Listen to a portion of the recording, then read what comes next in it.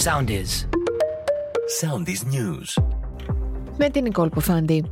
Παραλάβαμε το 18% της σύμβασης 7-17 και το προχωρήσαμε στο 70%. Δεν παραδόθηκε ποτέ το 67%, ποτέ το 33%, είπε ο Κώστας Καραμαλής στην Επιτροπή Θεσμών και Διαφάνειας της Βουλής. Παραιτήθηκα γιατί στον τομέα εποπτείας μου συνέβη μία τραγωδία, τόνισε.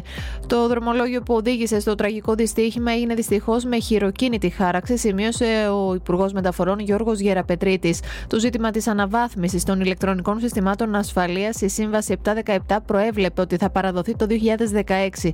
Τότε παραδόθηκαν 17 σταθμοί από τους 52 και κανένα κέντρο, τόνισε ο Υπουργός.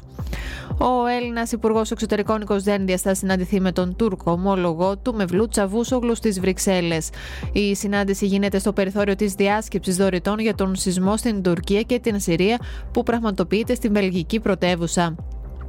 Το απόγευμα αναμένεται να τεθούν σε ψηφοφορία οι δύο προτάσεις δυσπιστίας από την ακροδεξιά και την αριστερά εναντίον της κυβέρνησης Μακρόν μετά τη χρήση προεδρικού διατάγματος για να περάσει το συνταξιοδοτικό, το οποίο αυξάνει την ηλικία συνταξιοδότησης από τα 62 στα 64 έτη.